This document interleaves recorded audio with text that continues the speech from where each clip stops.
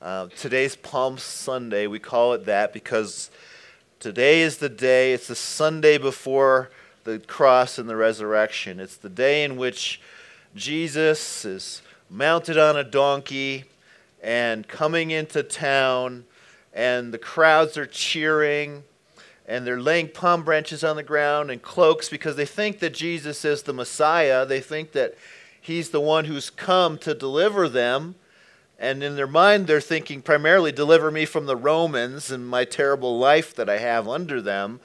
So they have kind of a twisted idea of what kind of Messiah he is, but they are, it's appropriate what they're doing.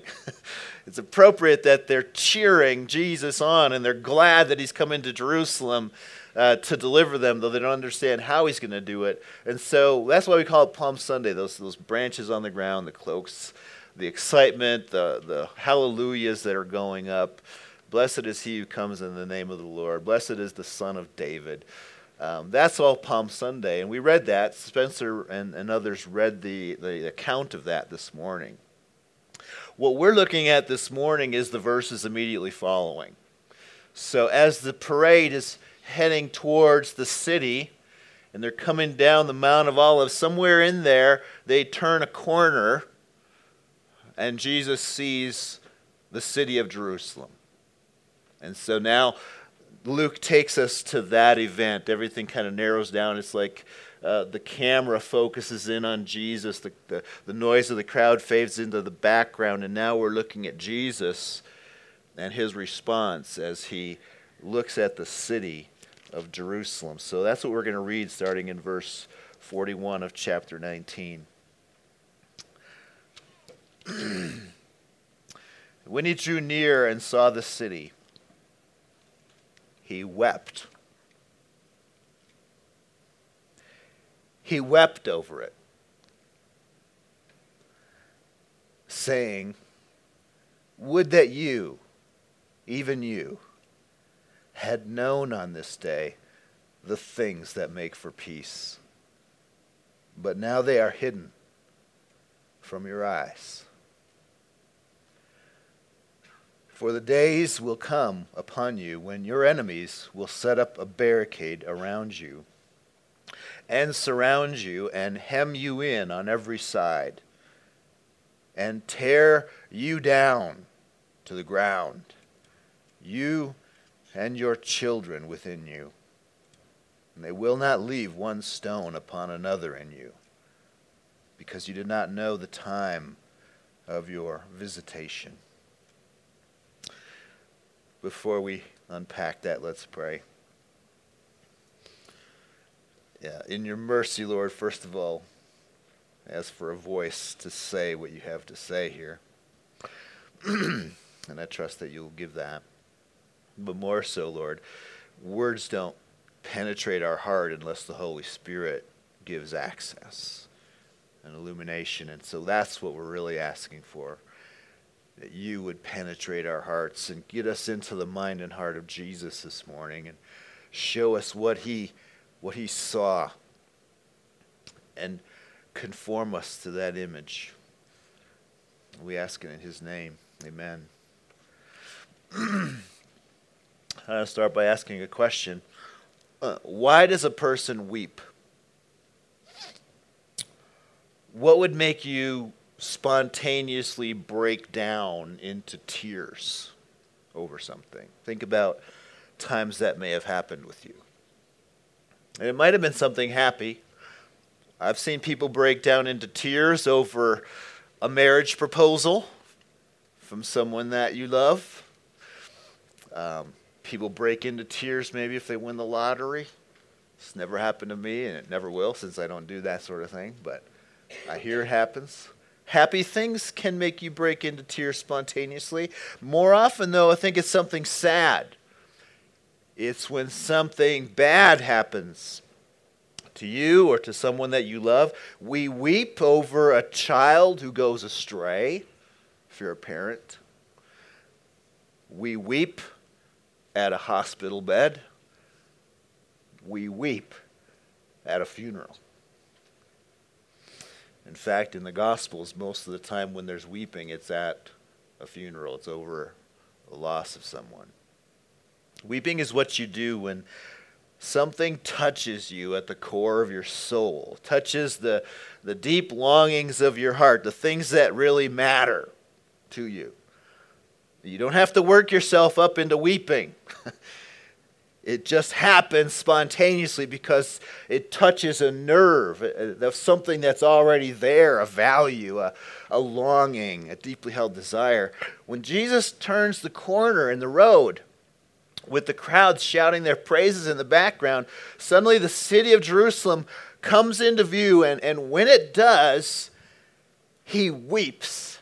Something about the city hit him with such force that he began to grieve, began to cry. What we want to do this morning is ask the question, why? Why did he weep over Jerusalem? The answer to the question tells us something beautiful about the heart of Jesus. For people like you and me. And it also tells us something about the heart that Jesus intends to form in those who know and love Jesus. There's something that touches the core of his being that he intends to touch the core of our being also. And we'll think about what that is and how it applies to our lives. My outline is simple. We'll first think about the fact that Jesus wept. We'll explore why he wept. And then we'll see how that applies to each one of us. So let's begin with the first observation. He wept. Verse 41. When Jesus drew near and saw the city, he wept over it. If you've read the Bible, particularly the Gospels, about the life of Jesus, there's one thing that you notice, or rather I should say there's one thing that you don't notice, which is that you never read any examples of Jesus laughing. Has that ever occurred to you? You do not read about Jesus laughing ever. You do read about him in tears. He wept at the tomb of Lazarus, for example, when he had died and he delayed on purpose, and he went there and he saw Martha grieving and all the crowd grieving, and it says that he wept. He weeps here at the sight of Jerusalem. The writer of Hebrews says that Jesus offered up prayers and supplications with loud cries and tears to him who was able to save him from death. That's probably a reference to the Garden of Gethsemane when he's in his agony as he's soon to be rejected and forsaken by his Father. Jesus wept. Jesus was moved, grieved, undone, we might say, to tears. We never see him laughing, though. And that begs the question of why is it that way? Because certainly it's not because laughter is wrong. Laughter is a natural byproduct of joy. Psalm 126, one of the songs of ascent that the Jews would sing on their way to Jerusalem for the feast, it starts out this way: when the Lord restored the fortunes of Zion, we were like those who dream. Then our mouth was filled with laughter. That's appropriate. When you're experiencing blessing, laughter is right. It's not a sin. Jesus could have laughed. In fact, Jesus says that his heart for disciples was that my joy would be in you. Jesus had joy. If laughter is one of the byproducts of joy, certainly there would have been times when he might have laughed, probably laughed. He promised in Luke 6:21, "Blessed are you who weep now, for you shall laugh." Imagine that. You'll laugh in heaven. You'll laugh when you're in the new heaven and the new earth. It's going to be so enjoyable that you won't be able to help yourself. Laugh. Laughter's a good thing, and yet we never read of Jesus doing it. I think that's a curious thing. Why would the Holy Spirit intentionally leave out examples of him doing something that's very good? I can think of one reason. There might be others. But here's one. When we come to the Bible, the way that we often come to it is as sufferers.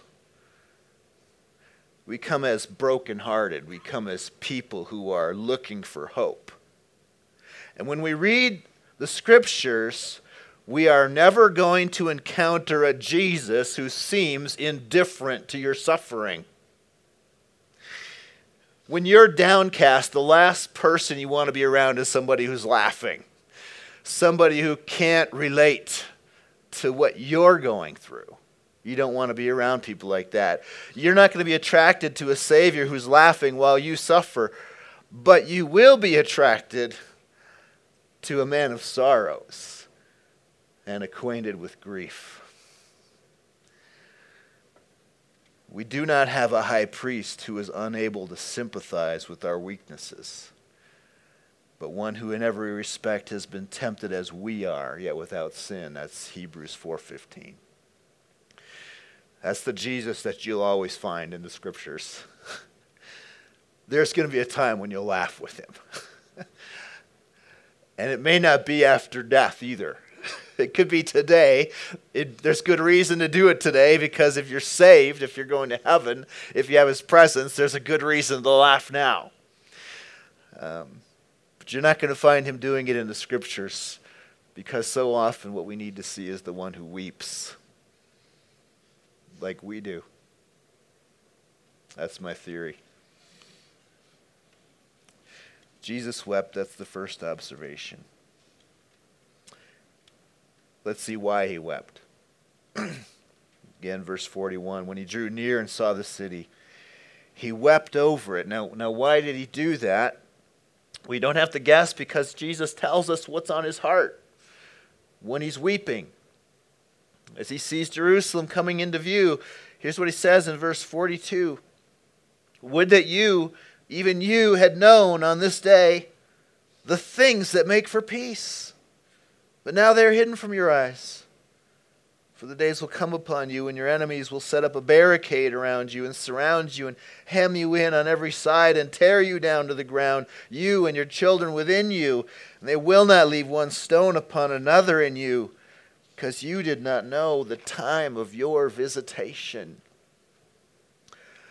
This is one of those places in Scripture that shows us that Jesus is not just a man, but that he is God in the flesh, because he sees the city of Jerusalem and he knows what's going to happen in the future. In the future that at that time was about 35 to 37 years out. And he already sees it, and he's already weeping over what's going to happen.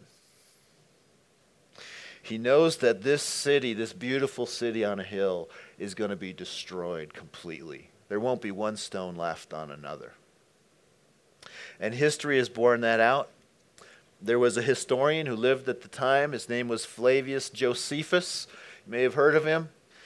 He was Jewish, but he was pressed into service by the Roman Empire to work for them, so to speak, to be their historian. And so he's going where the Romans go, and he recorded what happened to Jerusalem as an eyewitness.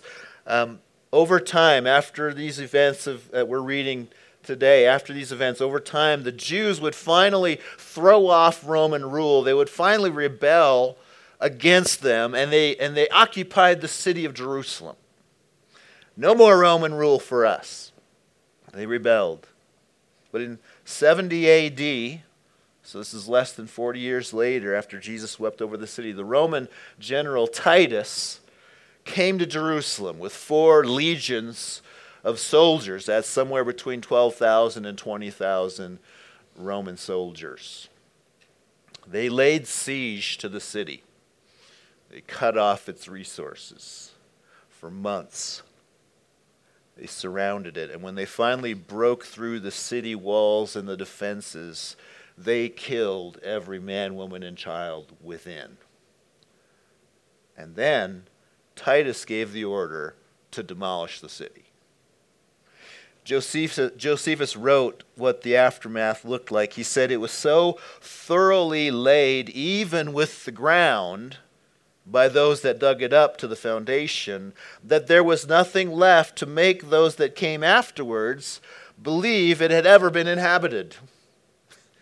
That was a complete destruction. The only thing that was left was what's called the Wailing Wall, the Western Wall, which is still there today. That's the only thing left of what the original city was. You couldn't tell that it had been a city except for that. Just as Jesus said, they will not leave one stone upon you, not one stone upon another in you. Jesus saw that playing out in the future of Jerusalem. He looked upon the city and he wept. So on one level, we can see the reason Jesus is weeping over the city is because he sees this destruction coming. But we can go deeper than that. The physical destruction might be the occasion of the weeping, but still we have to ask, why does it matter to him so much that this city, that Jerusalem, should suffer that fate? And I think we have answers to that question. For one thing, it's what the city of Jerusalem represented. It's the city on this planet that God himself chose as a place to display his glory and his presence. Psalm 48, 1-3, describes what Jerusalem was supposed to be. Great is the Lord and greatly to be praised in the city of our God. His holy mountain, beautiful in elevation, is the joy of all the earth. Mount Zion in the far north, the city of the great King. Within her citadels, God has made himself known as a fortress. See, Jerusalem was chosen to be the city of our God. This is a place where God makes himself known like a fortress. This is the place from which King David ruled. He's to rule on behalf of and representing the great King. God is our King. It's to be the center of worship of our God. It's where Solomon had built the temple, and that one was torn down earlier on in history because of Israel's rebellion. But then it was rebuilt. Now there's another great big one there. It's still supposed to be this place where God is to be worshipped. And it's to be obvious that it's this God, the God of the Bible, that's to be worshipped. Jerusalem was to be a city set on a hill, the joy of all the earth, because it pointed man to God. This physical place to reflect the reality of God's majesty and his beauty. Jesus looking over the city, and he knows it's going to be completely destroyed. He weeps over what should have been, because it wasn't that anymore. Now it was a place where God wasn't worshipped in the way he ought. It was the loss of a symbol of the glory of God, and it was going to be destroyed. So it's what should have been. The glory of God is at stake here, and this city is going to be ruined, and we won't be able to see what he intended anymore. So he's grieving over that. But it's more than just the physical destruction of the beautiful buildings that strikes sorrow into his heart. His grief is over the destruction of the people. Not only you, but your children within you, he says. He's concerned and he's grieved over the destruction of the people who are going to experience God's judgment for their sins. Notice the reason he gives for the destruction. It is because you did not know the time of your visitation. That is, because you people in Jerusalem, you scribes and Pharisees and elders and everyone who claims to be waiting for your Messiah, because you people will not recognize the Messiah when he comes to you, you will be destroyed. Jesus is about to walk among your streets as your Savior, as God in the flesh. But what will you do? You will reject him. You will crucify him because of the hardness of your hearts. And so you will be destroyed under God's judgment. See, Titus would come in to suppress a rebellion. That's all he was interested in. He was a pagan. He didn't care less about the day of visitation of Jesus. He came in to restore order. He was a pagan idol worshiper. But he would be an instrument of in God's hands to carry out judgment on a people that would reject Jesus, who would crucify him in just a few short days. That's what Jesus is weeping over. He's weeping over the fact that people are going to perish in their unbelief. He's weeping over the coming eternal judgment because the wages of sin is death. First the physical death, but then the second death, then the lake of fire. And that touches him. That moves him to consider that fate of people created in God's image and given so many opportunities, and yet to reject it all. That grieves his heart. How terrible are the consequences for rejecting God.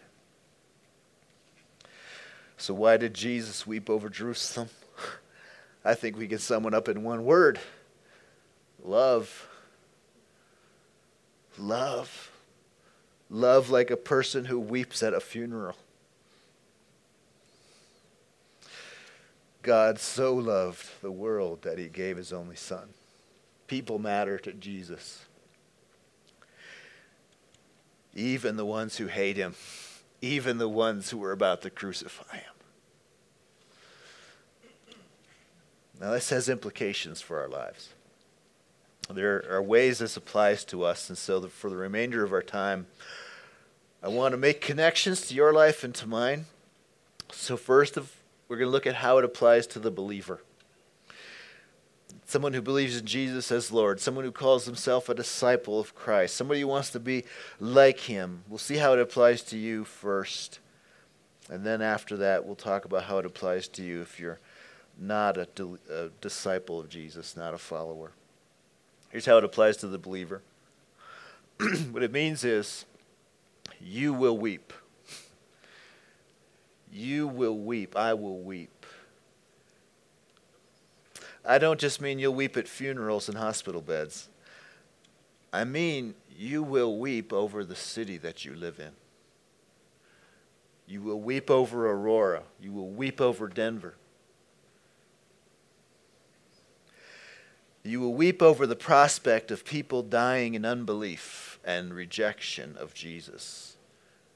At least you will and I will as we become more and more like Jesus.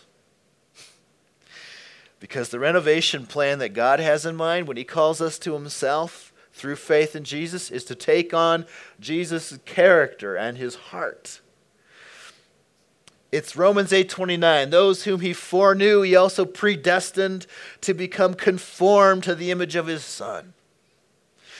God's predetermined plan for believers is to conform them, to shape them according to the mold, according to the person of Jesus Christ. And that means developing a new value that wasn't there before. That we would weep to think that someone we know or someone we meet or people that we don't know or don't meet are going to perish forever. That's a new thing that he puts in our heart. That's part of the new creation that he makes us. This genuine concern and even love for people who don't know God and those who even reject him. God would have us get to the point where weeping over their condition is what we spontaneously do when we really think about what their plight is. We'll weep over our city. We'll weep over our neighbors. Like the way a person weeps over their wayward child. Like a person who weeps at the funeral of a friend. And it won't be forced. We won't have to work up the tears. We will weep because we really do care about what happens to them. Now, I know that when I say that, many of us are probably feeling really guilty right now. Because we don't feel that way. We don't really feel that way about our city, about the people around us.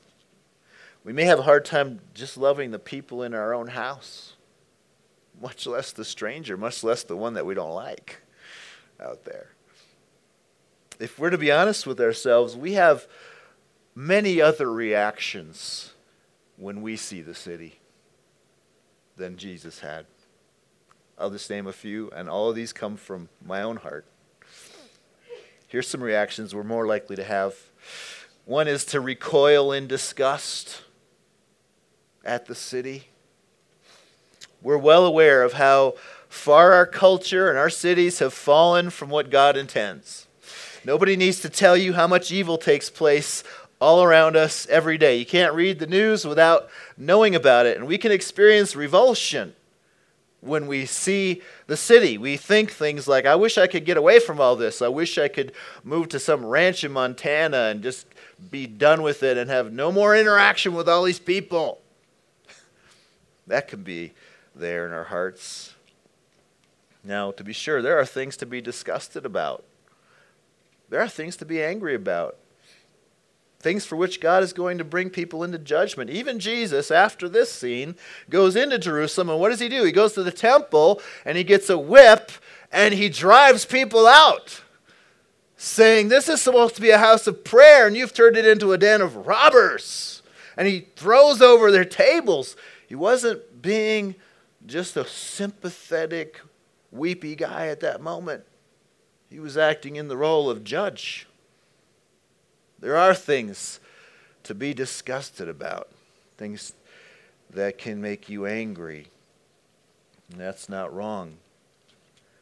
But does weeping precede that?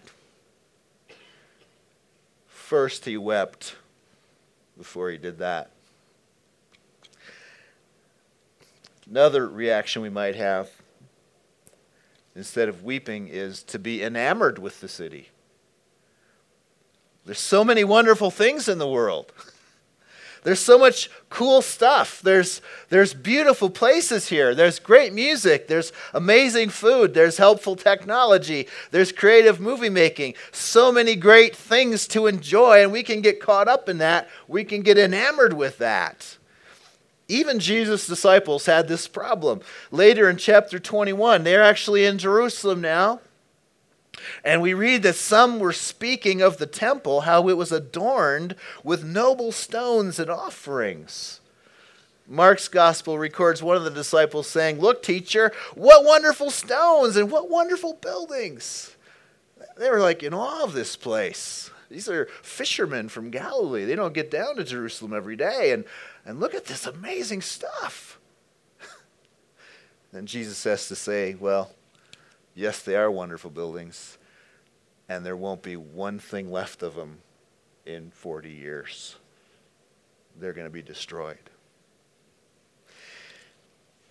We can get enamored with our city, with our culture, and what it has to offer. We can just join people in indulging in all the good stuff without weeping over the plight that they're in. Another response we can have instead of weeping is to be paralyzed with fear. When we see the city, what do we see? Do we mainly see a threat? That's a big temptation, I think.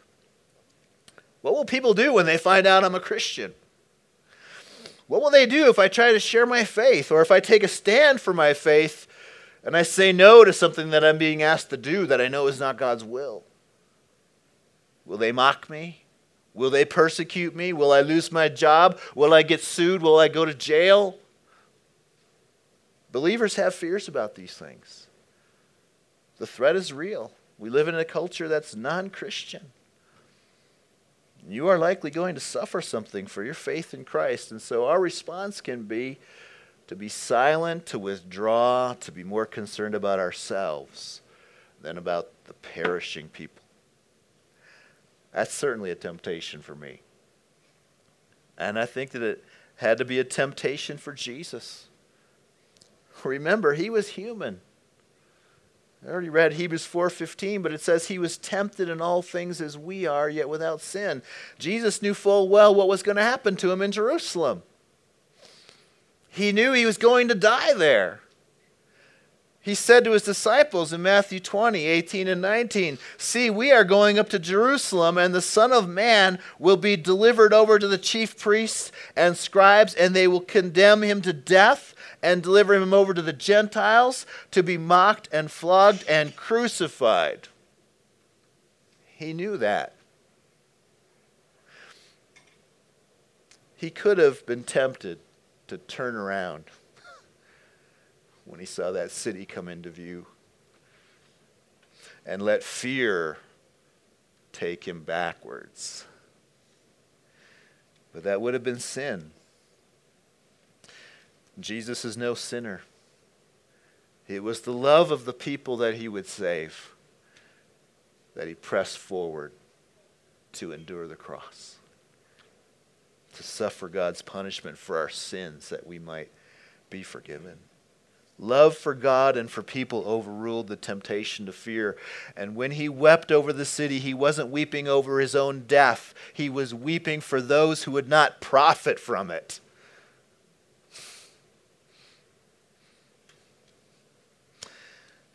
But our reaction when we see the city can be fear, or it can be being enamored with it, just do the same thing everybody else is doing, or it can be just that we think it's ugly, we don't like it. Bottom line, love for the perishing city isn't something that comes naturally to us. So it might seem like it's an impossible mountain to climb to ever get to where Jesus is. We might just give up and say, well, I'll never get there. I don't think I could ever weep over Aurora and Denver. I'm just not sure that I even want to. And then we can just leave here this morning eager to forget about this message and go on to something else that's less convicting. But there's good news for us, friends. God knows that we're like that. That's why he sent a Savior. That's why he has a program to renovate us, to renovate our heart, to actually make a new creation, to actually change our fundamental person so that now we're able to love that way. We were actually able to weep over somebody's lost condition. That's what God's grace does. That's what the Holy Spirit within us makes happen. What's the first fruit of the Spirit in Galatians chapter 5? The fruit of the Spirit is love. That's the change going on because something new has been placed within you, Christ himself. And he loves, and he weeps over the city, and he's conforming you to his image. That's the fruit of the gospel in our lives. It's not an impossible mountain for Jesus to climb because he's done it. It is impossible for us, but it's not up to us. We have Christ in you, the hope of glory. I think there are two ways that we can grow in this love, though, because obviously we struggle there. I struggle there. There are ways to grow. There are ways to lay hold of the fullness of Christ by his Spirit within you. I'll mention two. I think this first one is the most important. It's to really know, to really believe, to really embrace Christ's own love for you. To really ponder the reality that depth of compassion that Jesus showed for this enemy city is actually a demonstration of the compassionate love he has for you.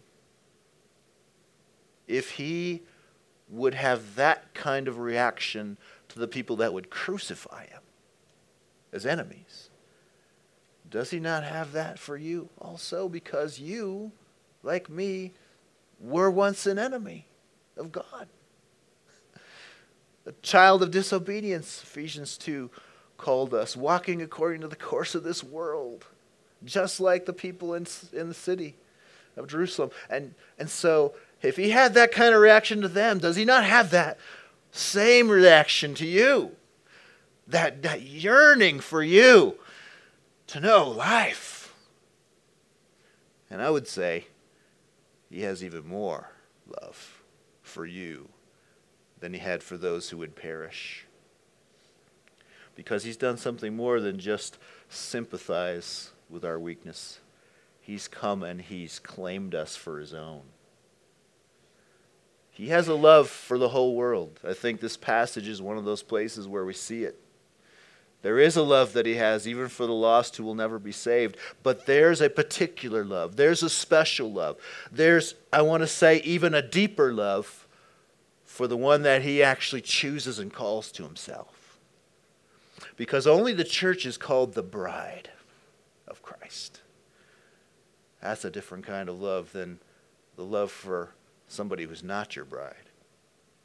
Only the church is called those who are adopted. There are many people to choose from, but only a few get adopted and get to go into the house and be the recipient of love forever.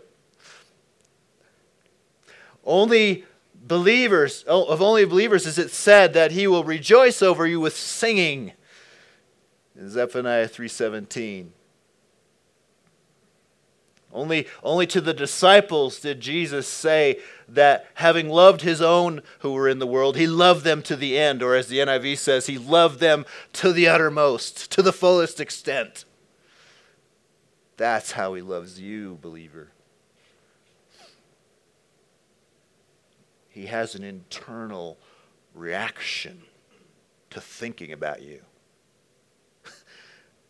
which commits him to lay down his life in your place and to do all necessary to keep you to the end.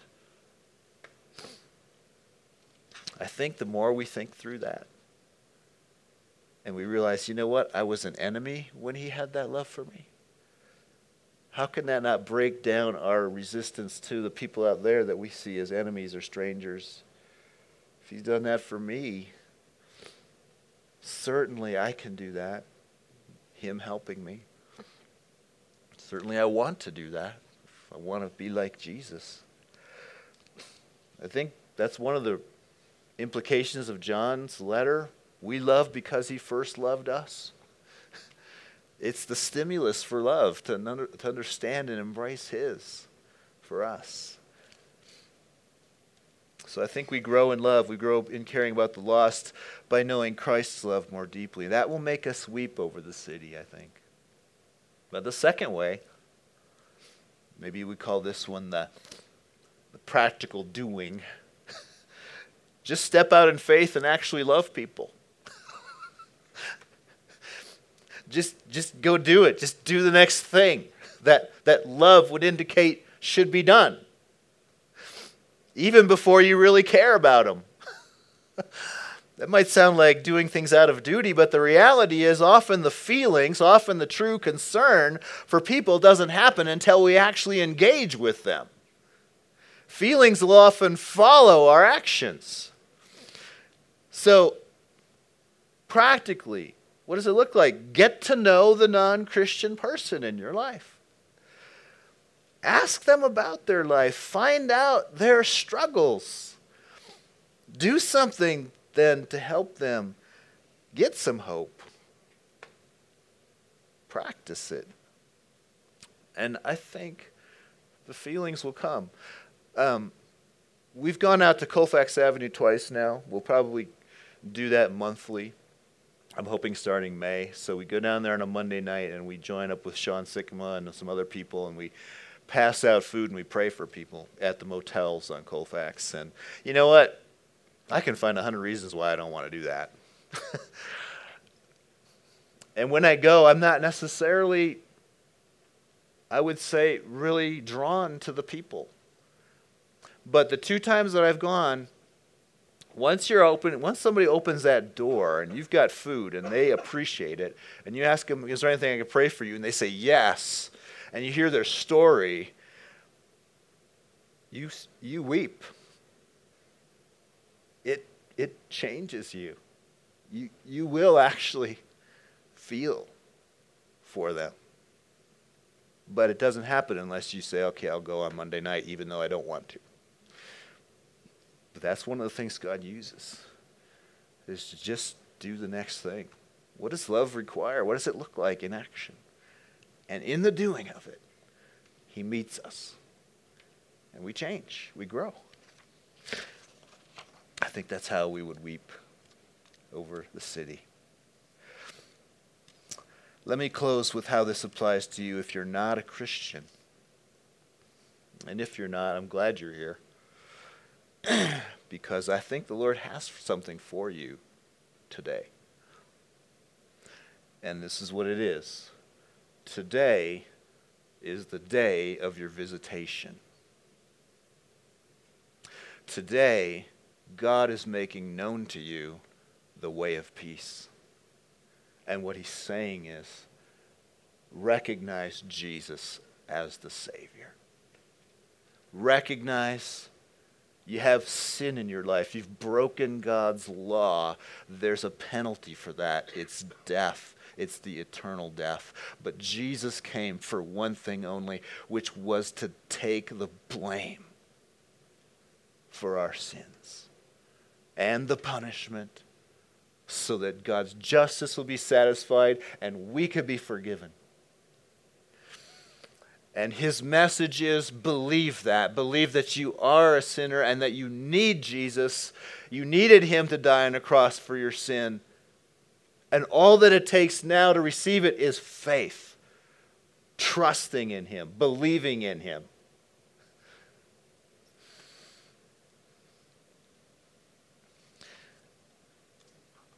So he calls you to believe today. To give up the fight. To lay down your pride. To yield. And I pray you will. So that no one will have to weep over you any longer. And so that you can end up with all the saints, where there will be no reason for you to weep either. May the Lord grant that. Let's pray.